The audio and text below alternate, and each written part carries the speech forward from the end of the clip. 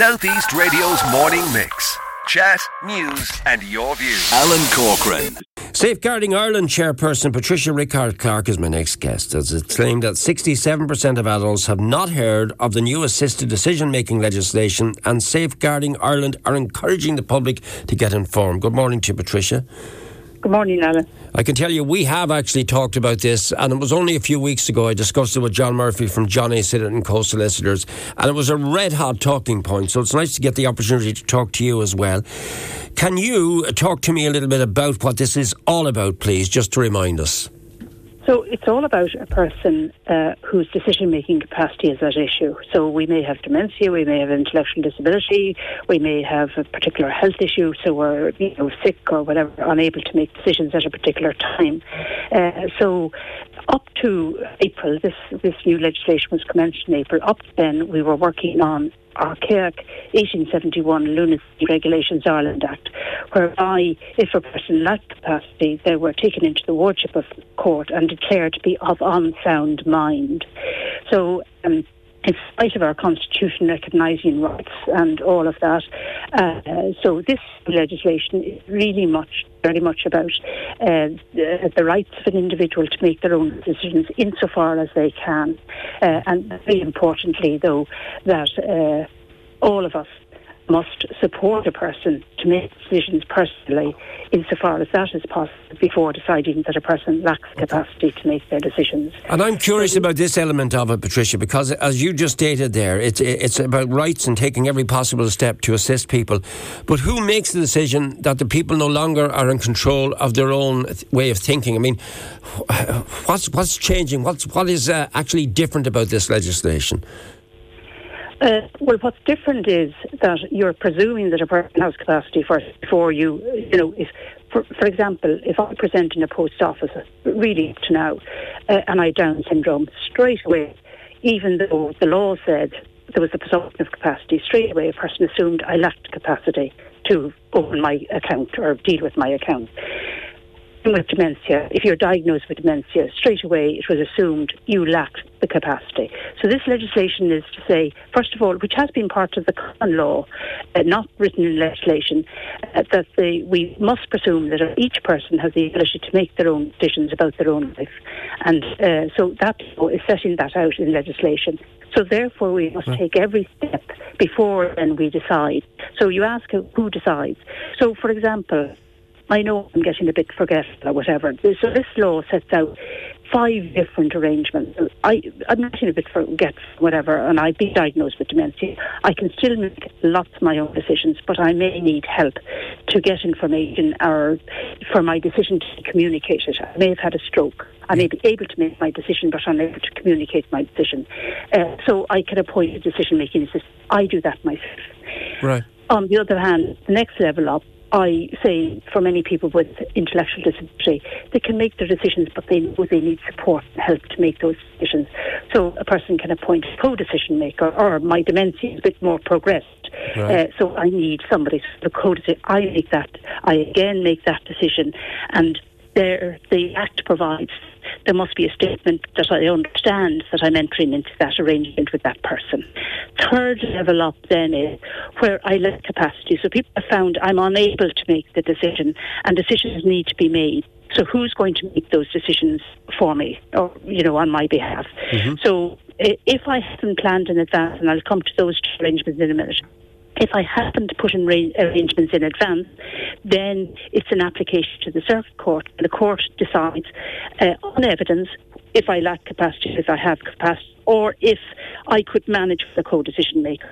So the court then decides if I lack capacity to appoint a decision-making representative, what's called a decision-making representative.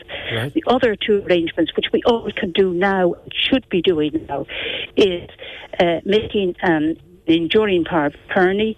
In other words, appointing somebody now that will make decisions in the future when we lack capacity about our finances, property, personal decisions. On the other hand, making an advanced healthcare directive which will cover our healthcare consent to treat or consent to health decisions in the future when we lack capacity. We're selecting those people now, people we trust and suitable. And then all of those now are under the oversight of a new state agency called the Decision Support Service. Up to now, under wardship, the Lunacy Regulations Ireland Act, there was no oversight. Lots of abuse of people who lacked capacity to make decisions. People just took over, made decisions on their behalf, not necessarily the decision the person wanted or whatever. So really important. Okay, look, I just want to go back to one of the things you said at the start. So prior to all of this, if someone was diagnosed as having dementia, were the decisions taken out of their hands immediately, or is that one of the major changes in what you've just outlined there in those 5 points? If there was an application to the court and the court took them into wardship, in many cases, no action was taken if they were abused. People just managed their money, took their money or whatever, or made decisions on their behalf, which was an abusive situation, not respecting their rights. But in other words, people just took over. Or if they were taken into the wardship of the court, then somebody was appointed to make all decisions and they weren't asked to participate at all, even if they could. Yeah, you've gone through those 5 new decision-making support arrangements in detail, but I'm sure there are people who are listening to us would love to have been able to jot them down. Can people access them, please, Patricia? Absolutely. So it's important to say that. So there's the Decision Support website, and the Decision Support Service have huge information on their website. They have guidance notes and all of these. 13 separate codes of practice. So if somebody is asking you to become a decision supporter, the Decision Support Service has information on that. If I've been asked to become an attorney under an enduring power of attorney, if I've been asked to become a co-decision maker. On the other hand, if I feel that I'm heading to the situation where I'm forgetful and I know, I may be coming to the stage of age or whatever, again, I can get that information from the Decision Support Service. Again, under the legislation, the statutory obligation is to promote public awareness about all of this. Yeah, and this is very important, Patricia, isn't it? I mean, the fact that 67% of adults have not heard of the new assisted decision-making legislation, and those that have are in the older age group. So this is of paramount importance. I mean, you're talking to us today. I've pointed people towards where they can get more information, but it must be worrying that so few people know about this. It's worrying, but also Safeguarding Ireland did a survey about a year or more ago. Only 6% had made an enduring power of attorney and only 4% an advanced healthcare directive. So all of us now, where we have capacity, don't wait on it's too late. It's too late when you're diagnosed with dementia to start thinking about these things. We need to plan now. We can review them as we go along. And people talk about wills. These are far more important than making your will. This is to provide when you are alive, what you wish, how you wish to be treated, how you wish your affairs to be organised and managed. Really, really important, and really important that you select suitable people to act as your attorney or if you're appointing somebody under your advanced healthcare directive. Patricia, so really important. Are there financial supports? If a text in from a listener says it's going to cost money to go to the circuit court, which I think is a headache, as if the person never had a capacity, you still have to go to the courts.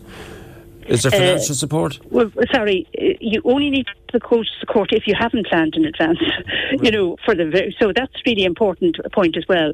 It's to the circuit court, and again, under the new legislation, there will be legal aid for applications in relation to this appointment. So again, moving away from where people didn't do EPAs because it's too expensive to go to a solicitor, there will be legal aid now to assist people to enter into these arrangements. Thank you, Patricia. You've explained it in great detail for us this morning. We will continue to we'll podcast this piece as well so that people can access it, and you've given them all the directions as to where to go. And thank you for taking our call this morning. Good morning to you now. Thank you, Alan. Thank you. South East Radio's Morning Mix.